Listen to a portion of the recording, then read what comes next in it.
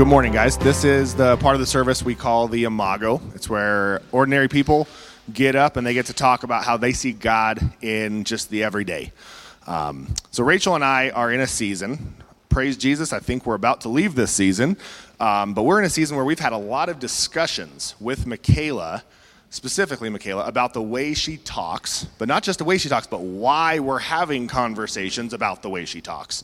And came up again. We had a situation, and I was like, Michaela, come here. And you could see it on her face where she's like, really, we're going to have this conversation again? And I'm like, really, we're going to have this conversation again? And so she knew it, so she comes and she sits down. And in that moment, I kind of had this picture of gold. And I kind of, like my ring and this whole beautiful picture. I'm like, okay, here, we're going to go here. And so I'm like, Michaela, we're going to watch a video. And she's like, hey, this conversation's different, right? So I pull up on YouTube, like this documentary type thing of what it looks like for refining gold. And so pull it up, we're watching it through, and if anyone has studied this before, it's actually a really intricate, beautiful process, okay? So the first step is you have this lump of something that has gold in it, right? And the goal is you want something that looks like this or something probably so much more beautiful. Ladies, I know you got me beat on this one, right? And so they take this big lump and they put it in the fire, and the fire is heated and it's stoked, right? And during the first stage, the gold actually has other components of the earth mixed in with it, right? Sometimes it's other metal, sometimes it's dirt, sometimes it's just other compounds, but it's commingled, it's mixed, it's tainted. So the whole purpose of this is to throw it into the fire, and the fire gets so hot it actually changes the makeup of the gold itself and everything. Some of the things are literally burned away completely as if it doesn't exist, and some of them are simply separated away from that gold, right? And this is what I always thought the whole process was, but it was at this stage that actually Michaela and I both got a little bit excited. Okay, actually we both learned something new. I got excited.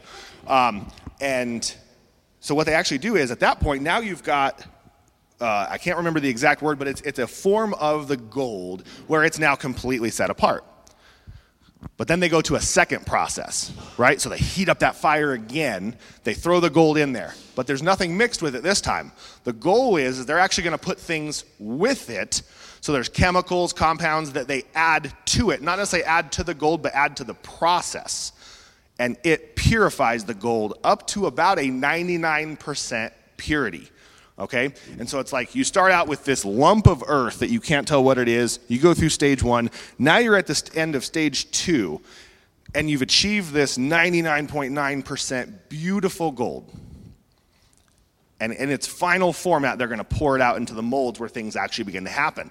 And so this is the part of the story that Michaela didn't get to see, is that how do you get all of that into something like this? Well, you've got to have a ring maker, right?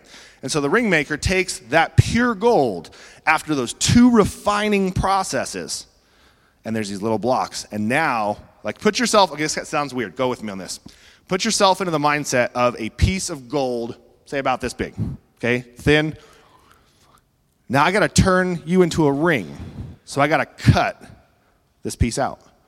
And I have to carve certain pieces away from, basically, like my dad used to say, cut away everything that doesn't look like a ring, right? So you're cutting, you're molding, you're buffing, you're polishing, you're going through this process. You think that feels good? If you're that piece of gold, it doesn't feel real good, does it? Probably didn't feel real good in that first part or that second part or this part. Like, when's it going to end? But the goal is this. And so as I'm explaining this to my daughter, she's getting it. She's smart. She picks these things up. And she's finally starting to see it. So I told her, I said, Michaela, the heat that we're applying in this season, it's not so that we burn you. It's not so that we hurt you. It's not so that you can just feel bad about yourself. I said the purpose of it is you've got pieces of this world that is actually part of you that was never part of who you were created to be, right? And so she is, and now her eyes are all big and she gets it. And so it's almost as if all the difficulty of those conversations are gone, right? And she's like, okay. And so I looked at her and I'm like, what I see in you is nowhere near as good as what God sees in you. So I need you to understand that when we go to the fire, when we do these things, it's not about the pain. It's not about even the process. It's about the goal and the outcome.